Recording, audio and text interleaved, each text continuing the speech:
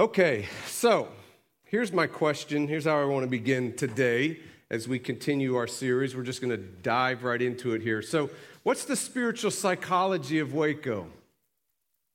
I mean, if the church in Waco was to go to a therapist and sit down on a couch, if that's what happens these days, or a chair, and to be diagnosed, to be examined, what would be found? What would the therapist conclude about the church in Waco? What's the mental health of the church in Waco? So when I got to Waco, fresh from seminary to plant this church, I had lunch with a city leader, and I asked him about the spiritual pulse, basically the same kind of question. I was just asking him, what's the spiritual pulse of Waco? I mean, today's language is what's the mental health of the church in Waco, right? We're more therapeutic today. So what is it? And without flinching, he said, Waco is spiritually and has always been a mile wide and an inch deep. As a city leader.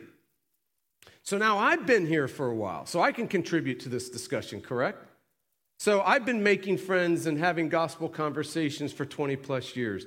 I've been planting, leading, doing church in Waco for 20 plus years, primarily amongst over-churched people. So I've been having an incredible curiosity about the culture of the church in Waco for 20 plus years. I've been observing the church growth dynamics in Waco for 20 plus years. And so I've come to this conclusion that the church in Waco is suffering from a debilitating fear called spiritual FOMO.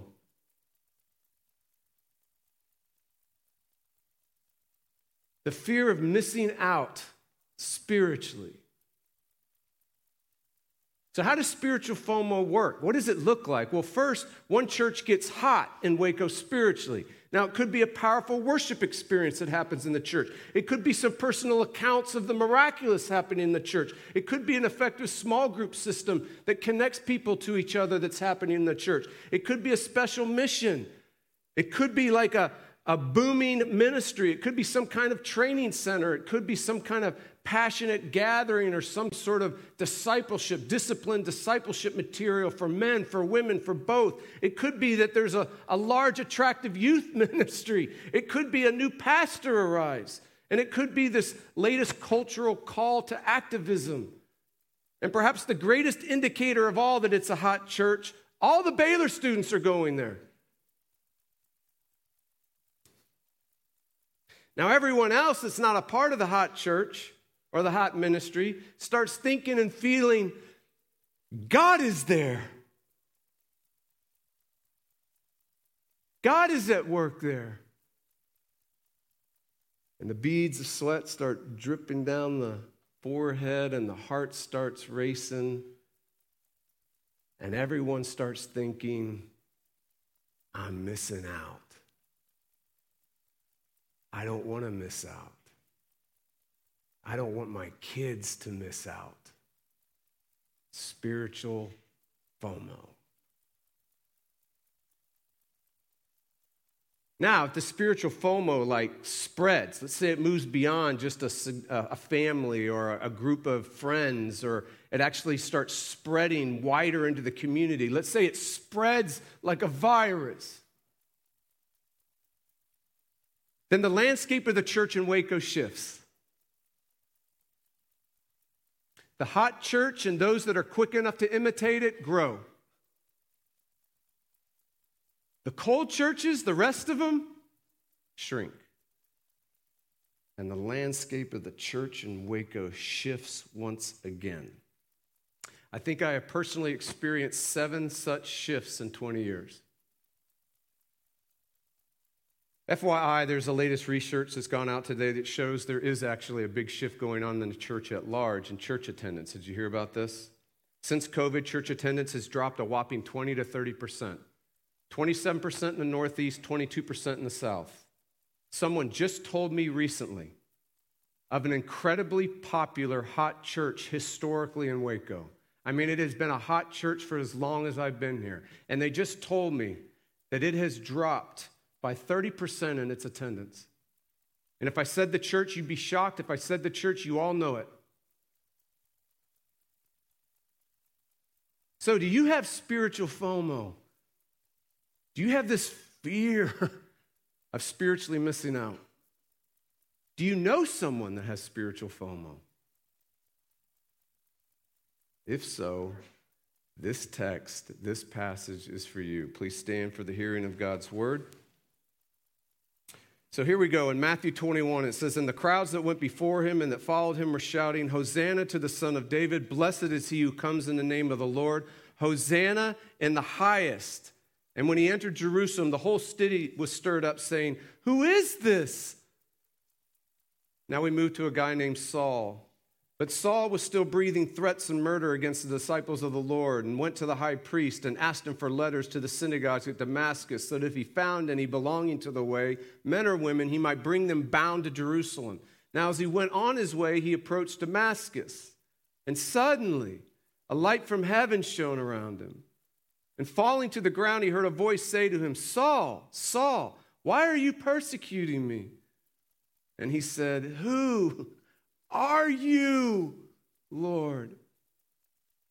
And he said, 'I am Jesus,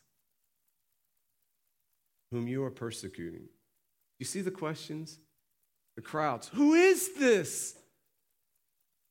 Probably the greatest human being that ever lived besides Jesus asks, "Who are you, Lord? Who is Jesus?"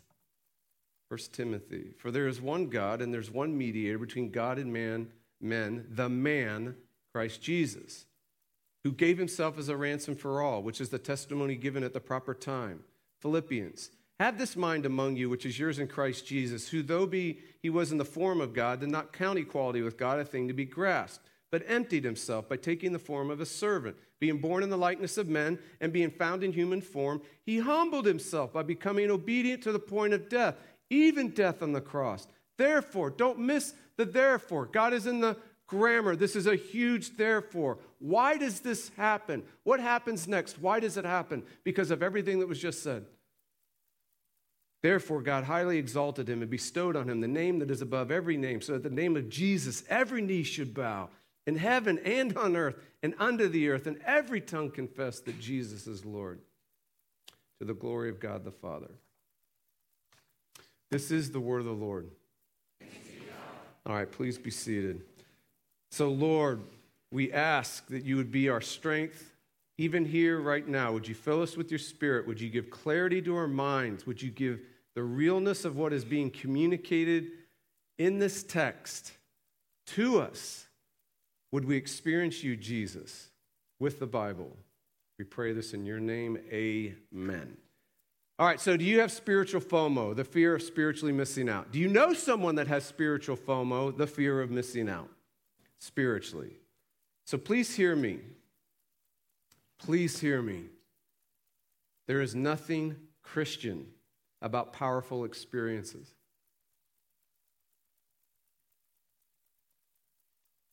There is nothing Christian about experiencing the miraculous. There is nothing Christian about effective community, about people connecting to each other. There's nothing Christian about booming ministries, powerful, passionate gatherings, disciplined discipleship manuals, attracting youth and booming ministries, and new leaders and new pastors, and all the Baylor kids are going there. There's nothing Christian, uniquely Christian about these things. If Jonathan Edwards was here, he wrote a whole book on the reality of the First Great Awakening. He would say to you and me, they are not a certain sign of anything. None of those things are a certain sign of Christianity. And the crowds that went before him and that followed him were shouting, "Hosanna to the Son of David!" Exclamation point in the Bible. I mean, you got to do something to get an exclamation point in the Bible, because the whole Bible could be an exclamation point. Blessed is he who comes in the name of the Lord! Exclamation point. I just can't keep up the intensity. Hosanna in the highest! Exclamation point. And when he entered Jerusalem, the whole city was stirred up, saying, "But who is this?" This is a massive movement. Quote, the whole city of Jerusalem is involved. This is a passionate gathering. Quote, everyone is shouting, "Hosanna to the Son of David. Blessed is he who comes in the name of the Lord. Hosanna in the highest." This is a deeply felt experience. The whole city was stirred up. But don't miss this. Here it comes. But no one knew who Jesus was.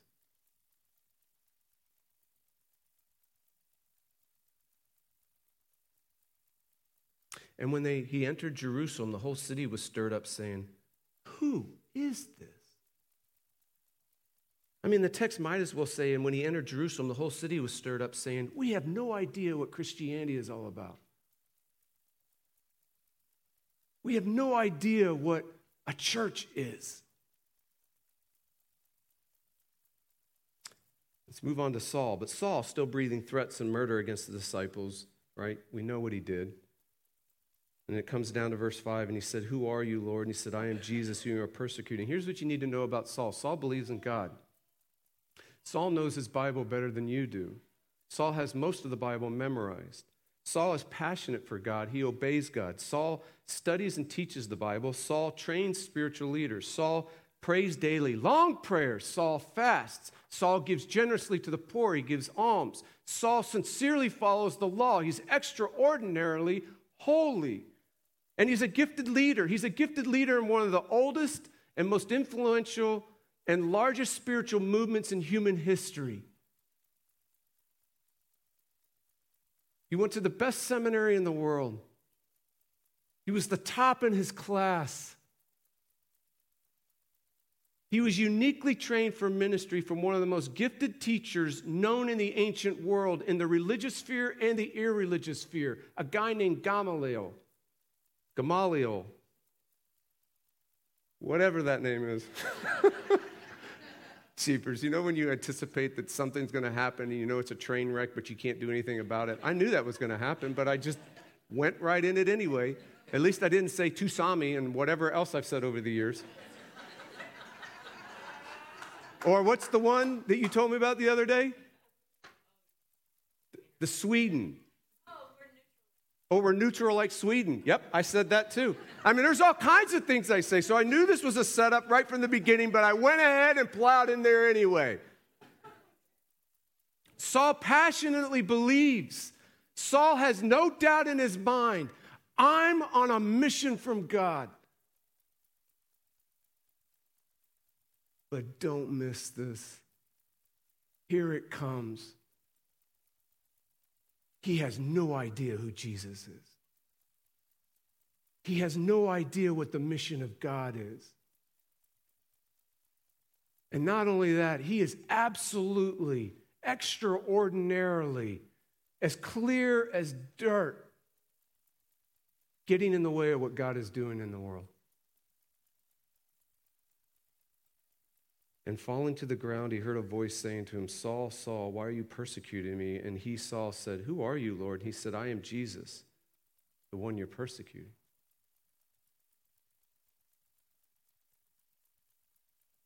Who is this? Who are you, Lord? The greatest man that ever lived besides Jesus. Who are you, Lord? One massive, spiritual, passionate, extraordinarily, deeply felt movement. Who is this? I am Jesus.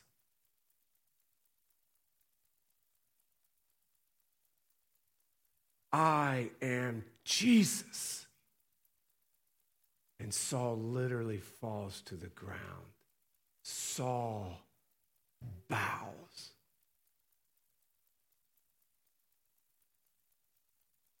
Can you imagine? If we were to go into that event and get a snapshot of the whole world at that moment, all of creation at that moment, if we were to pull back the thin, thin veil between the visible world and the invisible world and just get for a moment a snapshot of reality. I am Jesus. And the sun bows. The sky bows. The sea bows. The mountains bow. The bees bow. The birds bow. The trees bow. The crocs bow. The big cats bow. Finally, he's come. I am Jesus, and every knee bows. So, of course, Paul, formerly Saul, is the one who writes these words, at the name of Jesus, every knee bows. Every knee? Every knee. Alexander the Great's knee? Every knee. Putin's knee? Every knee. Your knee? Every knee.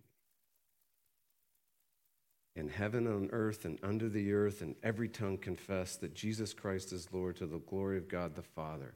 But the question is, but why, though?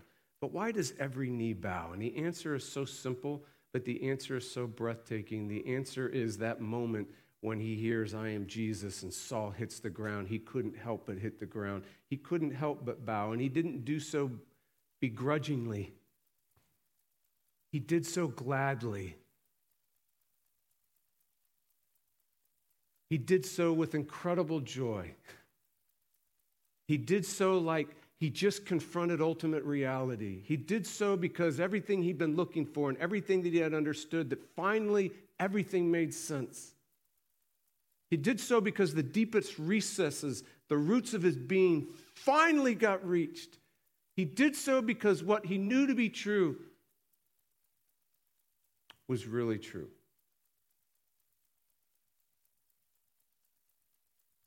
Because Jesus is God himself. That's why everybody bows. I mean, the great creeds of the church, if we were at Chalcedon and the Apostles' Creed, the great creeds, the great confessions, the great histories that have documented doctrines and theologies for a long time, they would say it this way: Jesus is very God. Okay, great. So Jesus is very God. You've heard that if you've been in church. I've heard that. I've been in church. What does it matter that he's very God? Why does it matter to you that he's very God? Why should you care that he's very God? Right now, why should you care that he's very God? The answer from 1 Timothy, the answer from the Bible is this: because only God can ransom you. For there is one God, and there is one mediator between God and men, the man, Christ Jesus, who gave himself as a ransom for all, which is the testimony given at the proper time. Now, there's an 80-something-year-old theologian that could be, maybe is, currently one of my top theologians. Her name is Fleming Rutledge, and she wrote this epic book called The Crucifixion, and in this she says this about the ransom. The ransom metaphor suggests persons are being held in bondage against their will by captors too strong for them. Deliverance must therefore come from another sphere of power. In other words, there's these powers called the sin, the judgment. There's these powers called death. There's these powers called primal celestial evil. There are these powers that are too strong for you.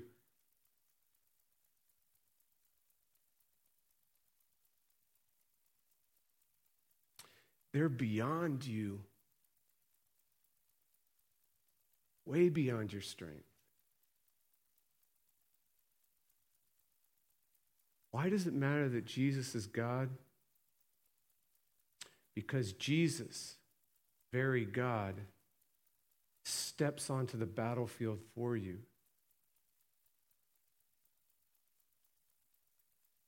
He fights for you. God himself fights for you.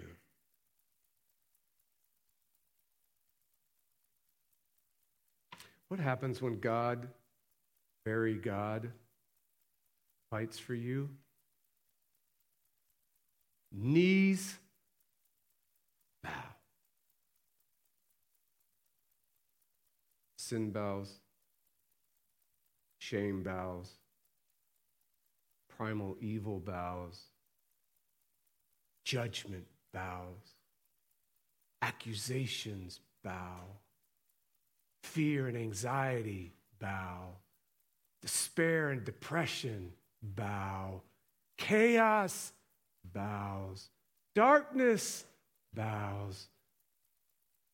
Every enemy of yours bows.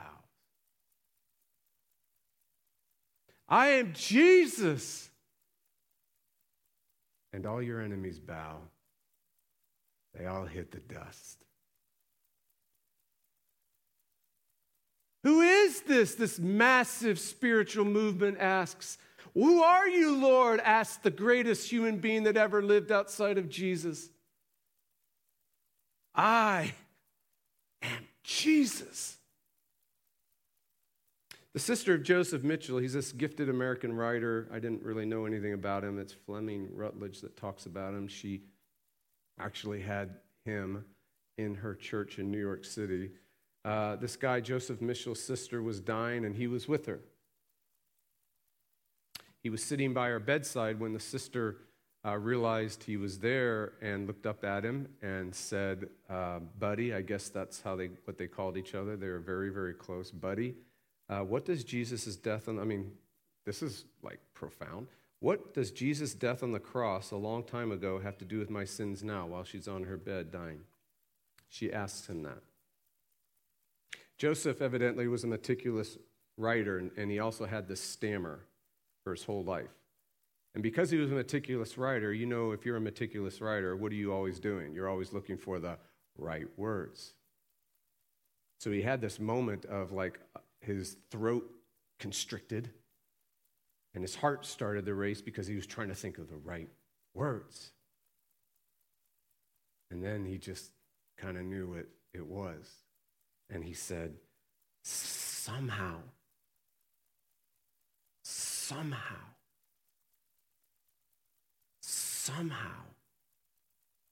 he is our representative. The great creeds, the great councils, the great confessions, the great doctrines, the great theologies, all through history, all down history would say, Jesus is very man.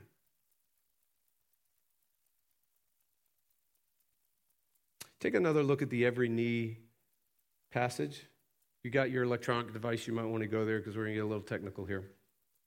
Look at Philippians 2. If you need a Bible, grab it under your seat. Have this mind among you yourselves, which is yours in Christ Jesus, who though he was in the form of God, did not count equality with God a thing to be grasped. Okay, Jesus is God, very God. Check. Everybody got that?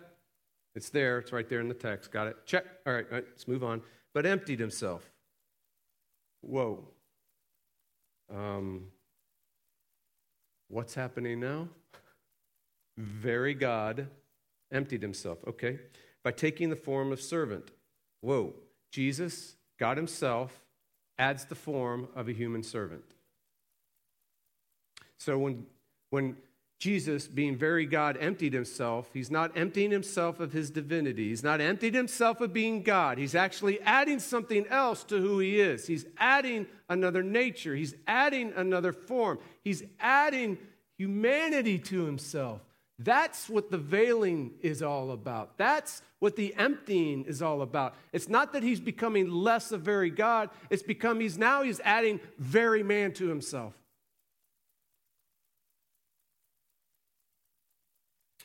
Being born in the likeness of men, so Jesus, being very God, is being born a human being. And being found in human form, Jesus, being very God, is now man.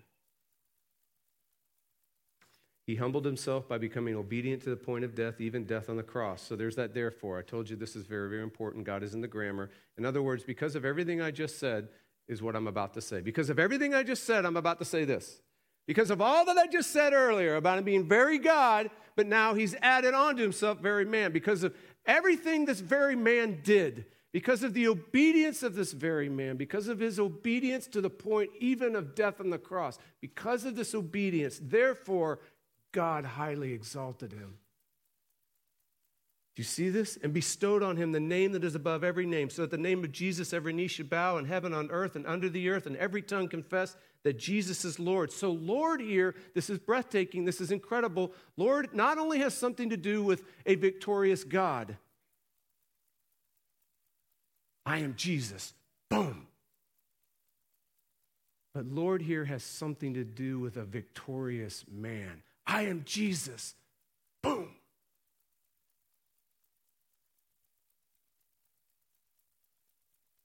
I am Jesus, and Saul bows.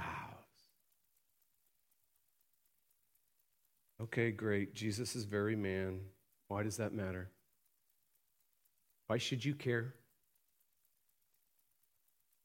Because only the man, the mediator man, I'm just going to call him the man for short because it's a long way to say the mediator man.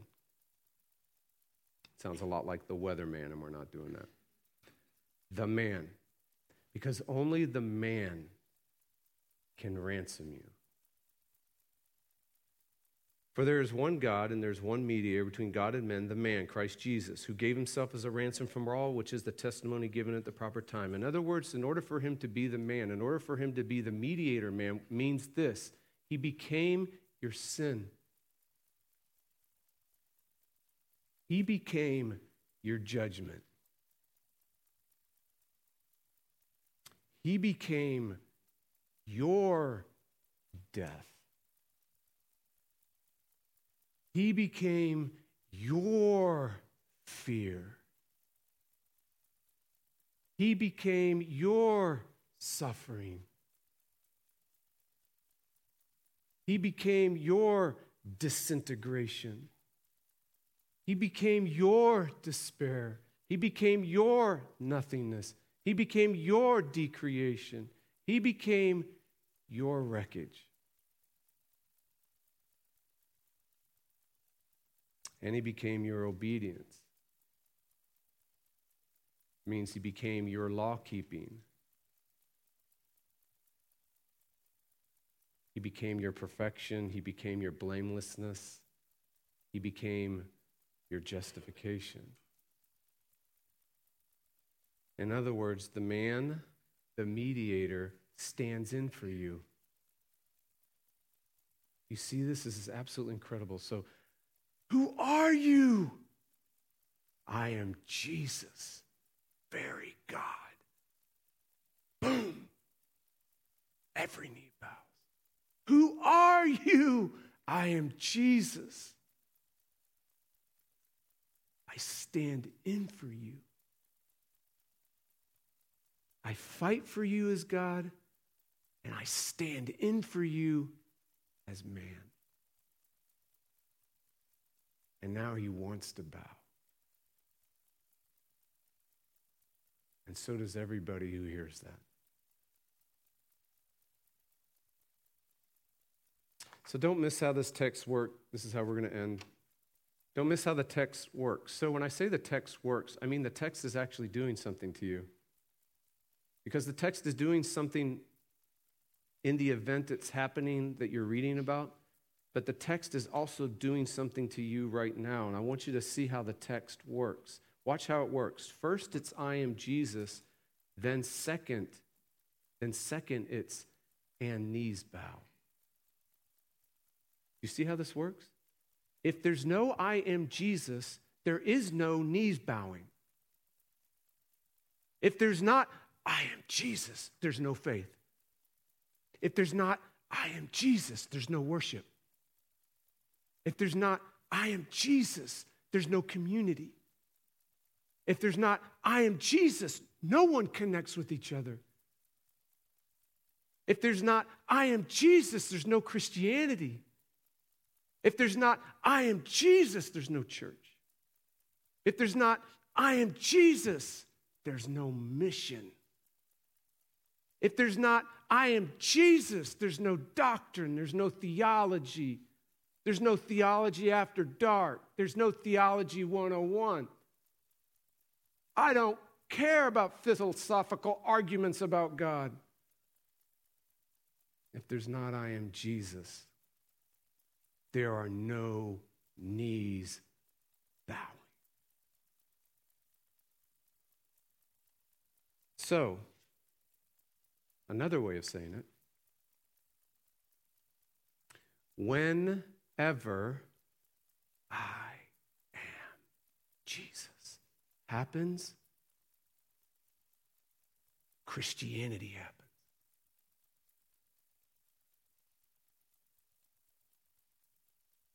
Whenever I am Jesus, the church happens. Worship happens. Life change happens. Friendship happens. Community happens. Mission happens. And you know what happens to spiritual FOMO? It doesn't happen. Because wherever I am Jesus happens, there,